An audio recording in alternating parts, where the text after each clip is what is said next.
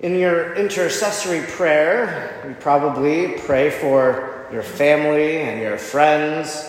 You pray for those you know who are sick. You have special intentions that you pray for when you pray for others. But maybe one group of people that we might neglect to pray for would be those of our government leaders. In this past week, after the death of Queen Elizabeth, one cannot turn on the news or pick up a periodical or turn on social media and scroll through it without seeing some reference to the Queen. The whole country of England is in mourning as they remember their Queen who served for many decades.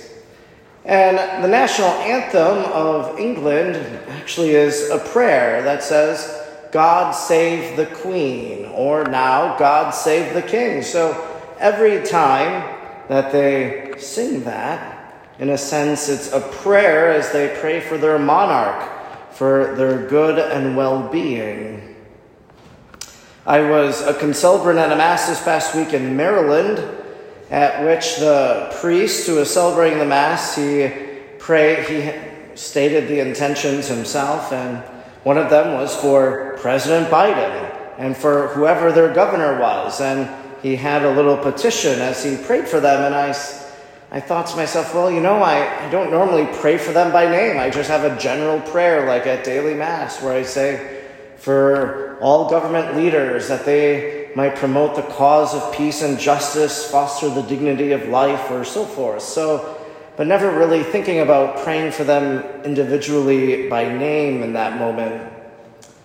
And then this past week, also on the news, lots of sanctuary cities receiving buses of immigrants or migrants. And there's an archbishop from Texas, Archbishop Gustavo, who said, "Let us pray for our public leaders." He gave a little commentary and ended with that. And I thought, wow, that's a moment, perhaps an invitation to use something in the news as an invitation to pray in this form of intercessory prayer.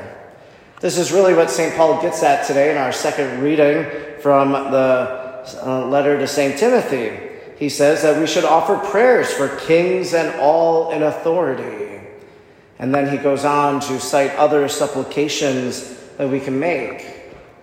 So we can pray for all those in authority. Now, it's possible, probable maybe, that there are people who serve in government that maybe you don't agree with, that you don't like, and yet we can still pray for them.